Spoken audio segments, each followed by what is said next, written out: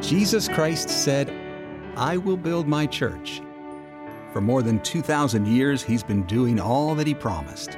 Today, his church remains an assembly of his saints, providing a place for worship, fellowship, and instruction.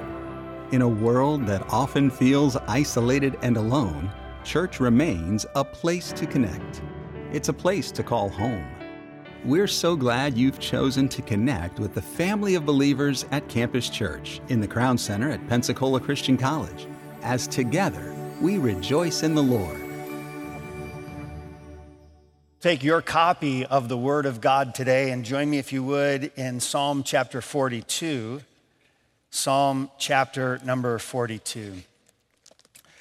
My grandmother is now in heaven with the Lord, but she lived with us for the last, 7 or 8 years of her life, and this would have been when I was in my latter years of high school and then in my early years of college. My grandmother had debilitating arthritis, so her fingers were curled and gnarled. In fact, every joint of her body was racked with the effects of rheumatoid arthritis. So she lived in constant pain, but she never uttered a word of complaint. In fact, my grandmother had a standard answer. If you said, "Grandma, how are you feeling?" she would get this little grin on her face, and then she would bring her gnarled fingers and she would do this. We'd say, Grandma, how you feeling? And she'd say, "Usually with my fingers." And we would roll our eyes and go on to whatever was next. If you were asked the question, "How are you feeling?" I suspect that you would understand the question is not, "Are you feeling with your fingers?" but "How are you doing? How are you feeling? What's going on with you right now?" The title of our message is actually in the form of a question, and it's going to come from our passage today in Psalm 42. The title of our message is simply, "Why art thou cast down?" Richard Sibbes was one of the old Puritan writers. He wrote a couple books that stand out today. One is called The Bruised Reed. It's a beautiful work that helps us understand that God's not going to quench the smoking flax. He's not going to break the bruised reed. And then Sibbes wrote another work. It's called The Soul's Conflict with Itself. And in that work, Richard Sibbes wrote the following. He said, "True peace arises from knowing the worst first and then our freedom from it. It is a miserable peace that riseth from ignorance of evil." It is a miserable peace that rises from the ignorance of evil. Okay, how many of you have ever been in a situation before where looking back, you realized how close to something dangerous you actually were? So years ago, I have probably referenced this story before, but years ago, Dr. Zacharias and I were in our early 20s, and we were traveling in a singing group. Now, I was a speaker, he was the singer, and we were traveling. We were up in North Carolina, and we were hiking in North Carolina with a group of guys. So it's all of us young guys, and we hiked back to a place where there was a spectacular waterfall. Spectacular. And for whatever reason, Tim and I said, "Hey, let's climb up the side of the waterfall." And so we did. We began to climb up the side of these waterfalls. There's rocks that were sticking out and ledges. And we got to a place about 3/4 of the way up this massive, beautiful waterfall. And we got up there and there was a place where we couldn't advance unless you did something that you probably shouldn't do. You had to grab hold of a ledge with one hand, get your hands on the other, find a little foothold and push yourself up on this ledge, and then you could continue on, we thought, the rest of the way up the side of the waterfall. Well, I went and I got my foot on the rock and I pulled myself up. But even as I'm doing it, you could feel that the spray, the continual spray from the waterfall had made this ledge mossy and slippery. So I got up and then Tim came over and he did the same. He grabs hold and he begins to pull himself up. But for some reason, he doesn't have his foot on the right ledge to push himself the rest of the way up. And now, at that moment, when I'm standing there and I see Dr. Zacharias, at that point, just Tim, okay? And I see Tim there, and here I am, and he looks up at me, and he says something in a way that no one wants to hear. He used the expression, help.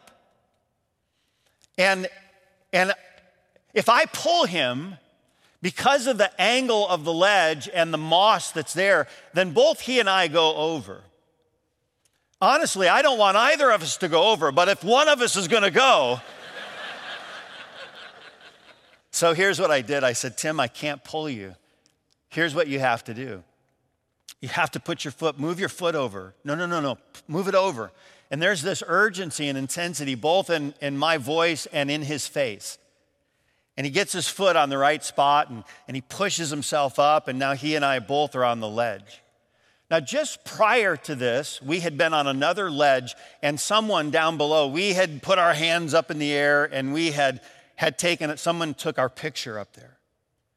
Well, we're up on this ledge now, and both of us are a little nervous from the whole ordeal. We look down and we see that if either one of us had fallen from that position, the end of that story is not going to be a good one. At that point, we abandoned the climb, and there was a way that we could go off into the woods and then work our way safely down, which we did.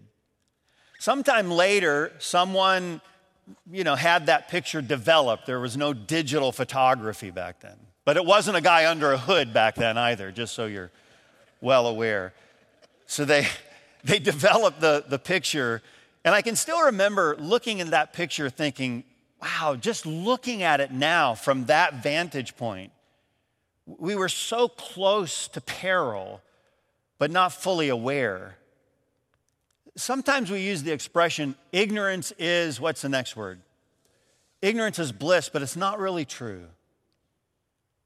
There's something that demands knowledge, and when we do know the reality of our situation, and when we know the one who has the answer for our peril, there can be the potential for true peace. In Psalm chapter 42, the psalmist, the author here, is not blissfully ignorant of his perilous situation.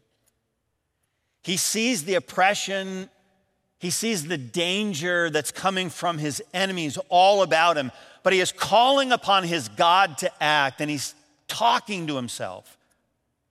He's having this conversation. He's reminding himself of certain truths, and that is primarily to trust in God. This is the first psalm that mentions it is to be sung by this particular group of people. It's to be sung by the sons of Korah. Now, you might remember the name Korah. Korah. It goes along with Korah, Dathan, and Abiram. These are three who in the days of Moses rebelled against Moses. And because of the rebellion and because of the nature of their rebellion and their defiance against Almighty God, God brought swift judgment on Korah, Dathan, and Abiram. They were ignorant of how very close to death, certain danger, judgment they really were. A bad place to be. But it's also interesting that now his sons, his offspring, are invited to sing the praise of Almighty God. In fact, they're instructed to do so. A maskil. This is a psalm of instruction. This is a song that's going to offer you wisdom for the way of life. And now these sons of Korah, who knew in their family the reality of danger that was closer than one could have imagined, are now invited to sing this song of instructive praise, this psalm of wisdom and worship to Almighty God. The author of this psalm we know is God the Holy Spirit, but the human hand, the human pen, so to speak, there's some controversy as to who is it that wrote this psalm. Some believe it was actually a king of Judah whose name is Jehoiachin.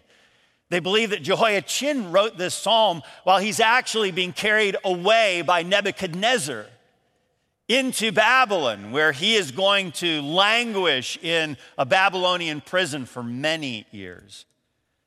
Some believe that this psalm was written by the wonderfully godly king Hezekiah. Hezekiah writing when he had been pronounced, his death sentence had been pronounced. You're going to die, Hezekiah. And then Hezekiah experienced the healing touch of Almighty God. And yet there are others who are quite convinced that this is a psalm of David. They see his style, his authorship, his life all the way through, and they believe that David quite possibly wrote this psalm while he is fleeing for his very life, while his own son Absalom seeks the same. Spurgeon said this of the psalm. He said, "It is always edifying to listen to the experience of a thoroughly gracious and much afflicted saint." Whoever wrote this psalm, we do know that they experienced the depths of affliction. There was something that was difficult, even depressive, about their circumstances, their state, and then themselves.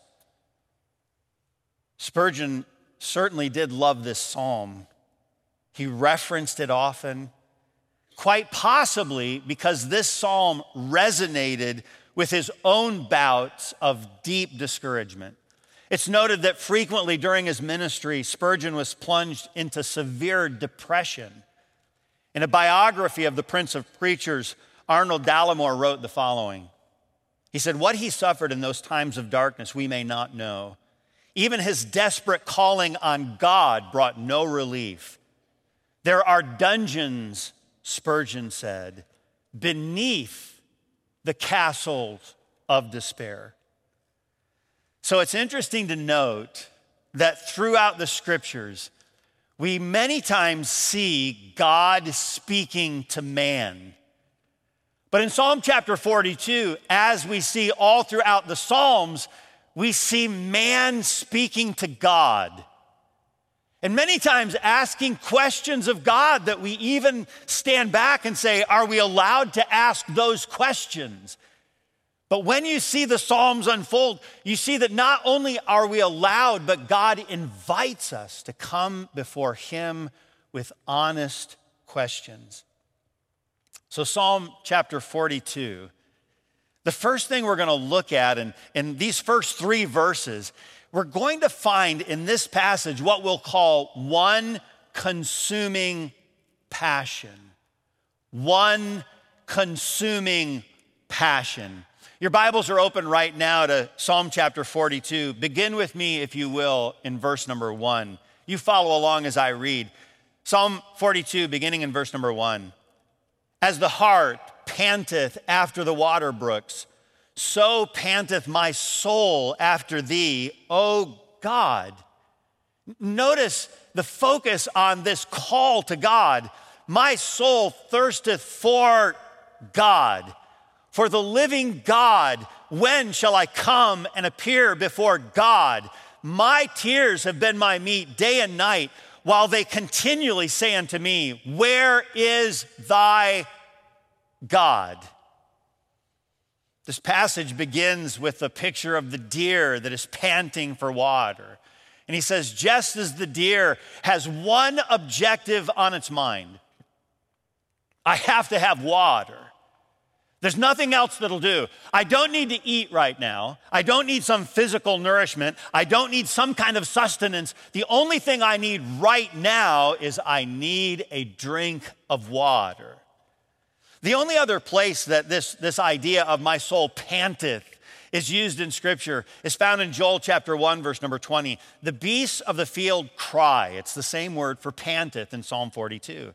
The beasts of the field cry also unto thee, for the rivers of waters are dried up. The fire hath devoured the pastures of the wilderness. And now these beasts that had gone over and over again to their watering hole, to the river that flowed, to the lake that had some ability for their thirst to be quenched. Now that's dried up. Where do we go now? The beasts of the field cry to you, God. And this is what the psalmist begins to communicate. He's saying there's something that I used to have. I used to go to this place, and there my soul would be nourished. I so often found refreshment when I came to the waters of, and those waters are dry. No matter where I seem to turn, I find no reprieve, no satiation, no ability for now this thirst to be quenched. I'm dry. And he comes to God and he says, when? So panteth my soul after thee, O God. My soul thirsteth for God, for the living God. When shall I come and appear before God? Where is thy God? It's what we would call an admirable thirst. 5 times in these 3 short verses, the psalmist cries out to God. Do you know one of the things that he's at least acknowledging, if not specifically stating? He's saying all the trappings of religion won't satisfy. He's saying, God, I'm not calling to you for the ordinances. I'm not calling to you for the sacrifices. When can I come again and sacrifice? When can I practice the feasts? When can I engage in the festivals? He's saying all of what the religion has to offer pale in comparison to what truly satisfies my need. God, I need you. Have you ever noticed that sometimes God teaches us the value of his presence through the apparent absence of the same? That there is something that I have to have, and at times the absence of his presence is what actually brings our renewed focus on our desire for the same. How many of you have ever had a conversation with someone that wasn't actually in the room? Have you ever done that? Have you ever been talking and then you turn to look at them and you find they're not there? And do you know what David starts to understand, or whoever it is this human author? Where are you, God? I used to have you, and where are you? About a year ago, Julie and I were away for a few days and on vacation, and we're in a little cabin in North Carolina. And it was a beautiful setting and a nice view, and it was on a very steep hill. And this was again in North Carolina, but the hill and much of the surrounding area, it was covered in what I think we refer to as kudzu. We took note of it, that it would be dangerous for us to, explore because you couldn't see what was underneath. Well, we spent a few days there, and it was time for us to pack up, and so I began to do the same, packing up the vehicle. Well, we had with us, it was Julie, myself, and traveling along with us was our dog, Sadie. Well, while I'm packing up, Sadie went out of the open door. And normally she stays very close, but for whatever reason, we couldn't find her. And so now, I'm doing my normal, call for the dog. Just like you would if the dog's missing, you're going to call. That's what I did. Sadie, come on, girl. Sadie, come. So where is the dog? And you can hear it in our voice. We're calling out, Sadie, come. Come here right now. You get over here right. There's no dog. Okay. So no matter what I do, I cannot find the dog. I'm deciding I'm going to start to at least figure out, do I see some of the overgrowth that's disturbed? There's something, or maybe some movement. So I leave where I am, and I am walking, and I cross the front of the cabin, and I cross the vehicle, and I look in the front of the vehicle, and the dog is sitting in the passenger seat. And she's looking at me like, are you okay? All right. Now, it's interesting. It's just a dog. It's just a dog. But what kind of relief did I have when that which was lost was found? Do you know the urgency in your voice when you don't see your child in the neighborhood and you hear the change? Billy, it's time for dinner. Billy. And then when that which is lost, that which you're separated from, is something that you've had, lost, and found. What's it like for you to hold the child after the child has been reunited? When you think about Psalm chapter 42 and you start to read its contents, you understand this is a person that knows what it's like to have been in the presence of God. This is not a person who has never experienced the beauty, the warmth, the intimacy of that fellowship. This is a person that has had it, and now it appears to have vanished. Notice the next statement in verse number 3. He says, "My tears have been my meat day and night, while they continually say unto me, where is thy God?" We'll leave this verse in front of us for just a moment. Think about what he's saying. My tears, this has been my sustenance day and night. Now, there's some question as to what's the they in reference to. Some would say the they is in reference to the enemy saying, where is your God? But I prefer the idea that it's actually the tears that are asking the question. It's as if the tears that are running fresh down his face are asking a question over and over again. Where are you, God? Where are you? And now fresh tears fall, and more questions are asked, more frustration, more spiraling into this sense of depression. God, where are you? My tears are asking a question that demands an answer. The psalmist again is detailing the recognition that he had something and that something is now lost. Why is the loss of a loved one so difficult? Even a loved one that we know is in the presence of God. We wouldn't bring them back, but their absence. Why? Because of separation. We just don't want to be without them. Is the thought of going throughout the day without drinking deeply from the well of God's presence so foreign to you that you find that thought incomprehensible? I can't imagine going a day without the presence of God. Or is the thought of an all-consuming thirst for God something you may have never experienced? Sometimes we use the expression in finding out about all kinds of different things, important and somewhat unimportant. Once I discovered whatever, I have never looked back. In other words, once I had this, I don't ever want to go back to that. And it appears that the psalmist had discovered the beauty of fellowship with God. And now he's saying, God, I've had something and I don't ever want to be without. Once you've enjoyed this kind of oneness and union with Christ, to have it removed seems almost unbearable. And to have it restored is most desirable. As the heart panteth after the water brooks, so panteth my soul after thee, O God. Let's look further. We see one consuming passion, but we also find in this text one compelling question. One compelling question. Look at Psalm 42, beginning in verse number 5, the first part. He says, why art thou cast down, O my soul? And why art thou disquieted in me?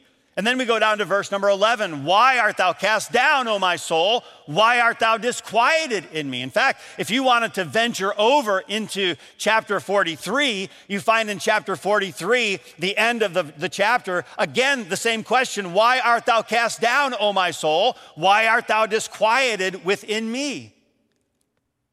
The words cast down, it carries the idea of having this incredible weight upon you and actually finding yourself succumbing to the weight that is pressing continually down. And then the words, why art thou disquieted?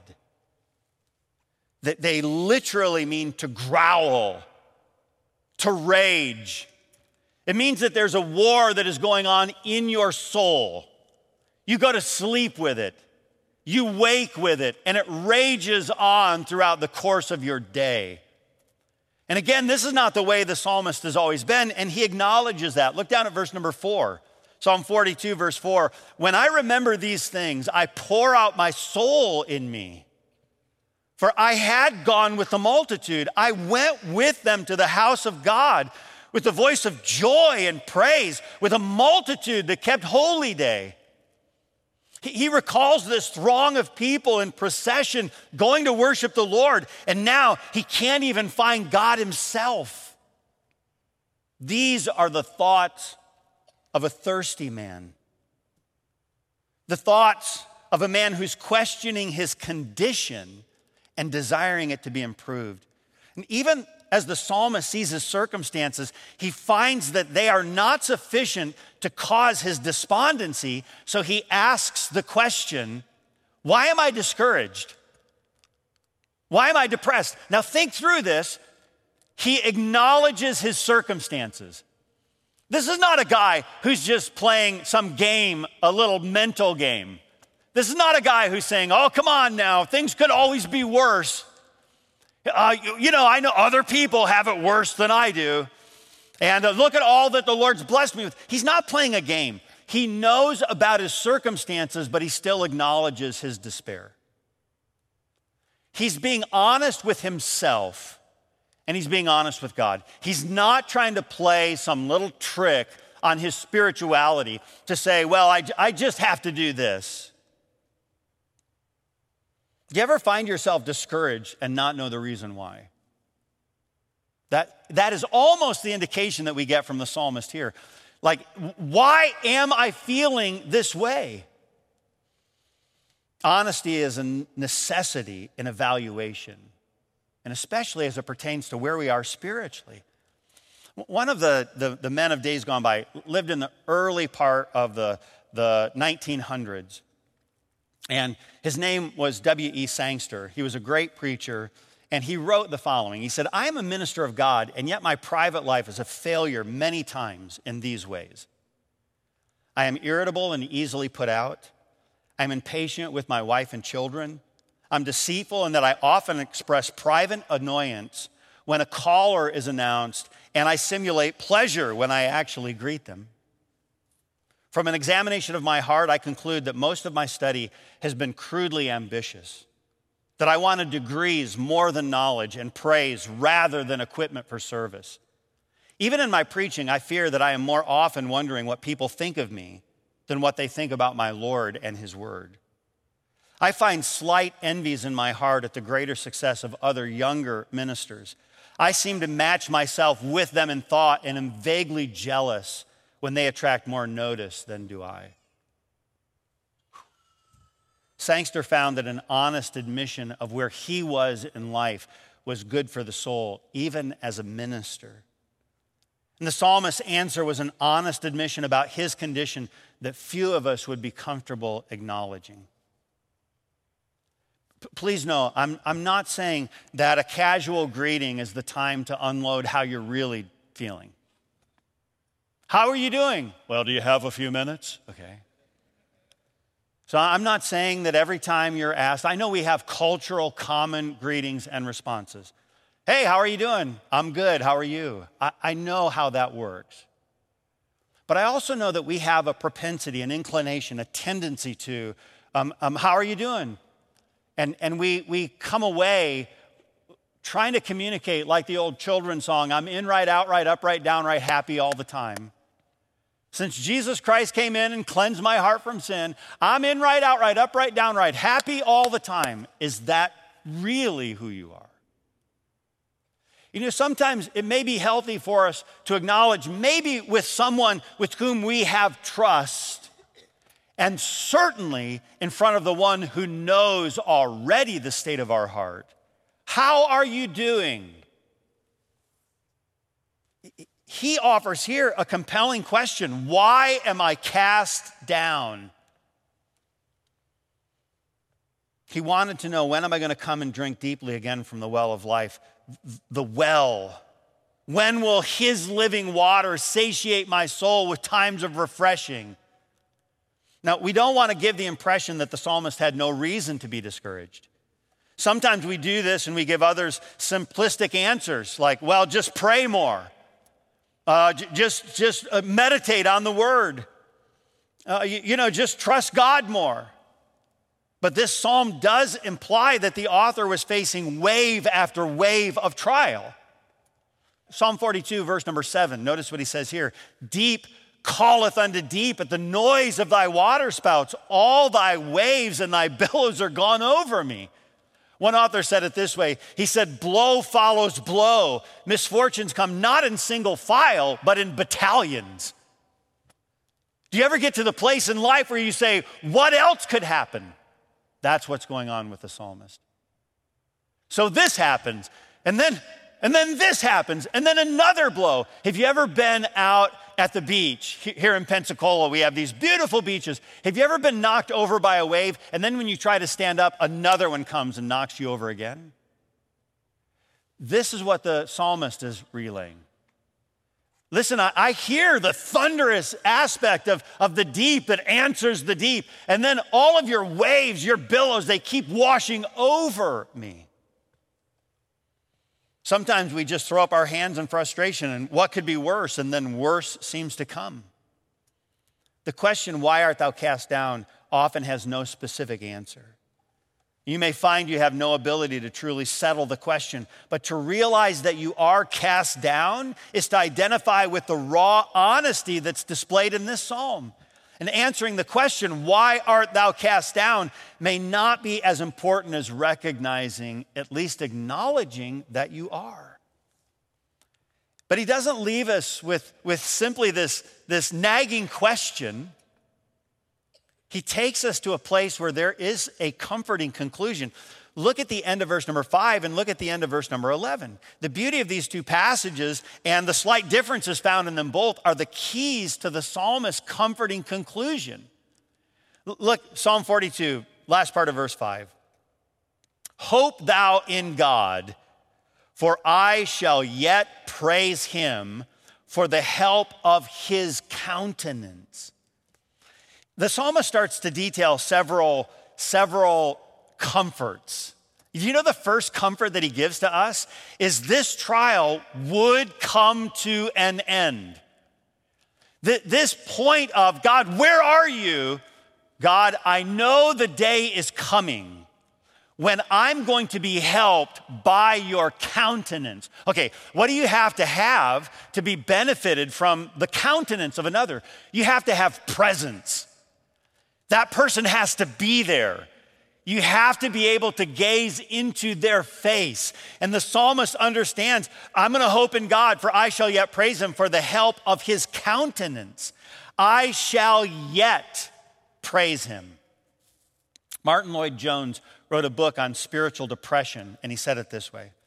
I suggest that the main trouble in this whole matter of spiritual depression, in a sense, is this, that we allow ourself to talk to us instead of talking to ourselves. You have to take yourself in hand. You have to address yourself, preach to yourself, question yourself. He goes on and he says, this self of ours, this other man within us has got to be handled. Do not listen to him, turn to him, speak to him, condemn him, upbraid him, exhort him, encourage him, remind him of what you know. Instead of listening placidly to him and allowing him to drag you down and depress you. Essentially, what he's saying is speak truth to yourself. We see that in 1 Peter chapter 5, verse 10, but the God of all grace, who hath called us unto his eternal glory by Christ Jesus, after that ye have suffered a while, make you perfect, establish, strengthen, settle you. You know what he's saying? After you have suffered, there's coming something after the suffering. And that's what the psalmist acknowledges here. The second comfort that the psalmist offers is he recognizes the presence of God brings comfort. Yeah, the trial, it's going to come to an end. And then the presence of God, just that presence, provides for me comfort. Again, Psalm 42, verse number 5, hope thou in God, for I shall yet praise him for the help of his countenance. He knew that to look on the face of God brought some comfort. There's probably not many people here who haven't used at some time in their life the expression, thank you for being here. Thank you for being here. It's not what they say. It's not what they bring along with them. It's simply their presence. Do you know what the psalmist is saying? He's saying, listen, I know there's comfort that there is coming a day when I'm going to be back in your presence. There is coming a time when I'm going to have comfort from the fact that you are there and I am aware. And then the last comfort that the psalmist experiences is that when we look into the face of God, our own face is changed. When we look into the face of God, something happens to our own. We remember what happened when Moses was up in the mountain with God and he comes down. People are like, we can't even look at you, Moses, because when Moses spent literal time in the presence of the glory of God, as he gazes at God, there's something about Moses that changes. And I think the psalmist understood, as he details in Psalm 42, the last part of verse 11, hope thou in God, for I shall yet praise him who is the health of my countenance and my God. Earlier in verse number 5, he thanked the Lord for the help of his countenance, and now he said, your countenance is actually the key to the health of my own. The psalmist said, Lord, as I have spent time gazing at your face, I have found my own improved. Church, the question we're asking simply today is, are you finding yourself in a dry time? The value of that dryness is it makes you thirsty, and there is only one place where that thirst can be truly quenched. Are you asking the question even today, why am I cast down? If so, then you can rely on the comforting conclusion that the psalmist had, and that is, I shall yet praise him. And maybe even today, your prayer could be offered something like this. God, my desire is to spend time in your presence, gazing upon your countenance with the realization that your countenance will change my own. We're glad you joined us for Rejoice in the Lord as we've discovered answers to life's questions from God's Word. For a recording of today's message, Why Art Thou Cast Down? Call, write, or go online. Include a gift of $7.50 for a CD or $15 for a DVD. Write us at Rejoice in the Lord, Pensacola, Florida, 32523, or call 1-800-223-9727. Messages are also available on iTunes when you search Rejoice TV, or find us on YouTube by searching Rejoice in the Lord. Your financial support is vital to keep Rejoice on the air. Your tax-deductible gift enables this viewer-supported ministry to spread the gospel around the world, encouraging Christians and reaching people for Jesus. This is Rejoice in the Lord. I'm so thankful for many faithful viewers like you who watch Rejoice in the Lord each week as we study the Word of God and sing His praises. You know, often we hear that the music on Rejoice encourages and inspires. And I'm happy to tell you that we've selected several songs featured over the past 12 months to produce 2023's best musical moments. For your gift of $70 or more to Rejoice, we'll send you the DVD and companion CD of 2023's best musical moments. And your gift will help keep Rejoice in the Lord on the air. Call, write, or go online today and request 2023's best musical moments.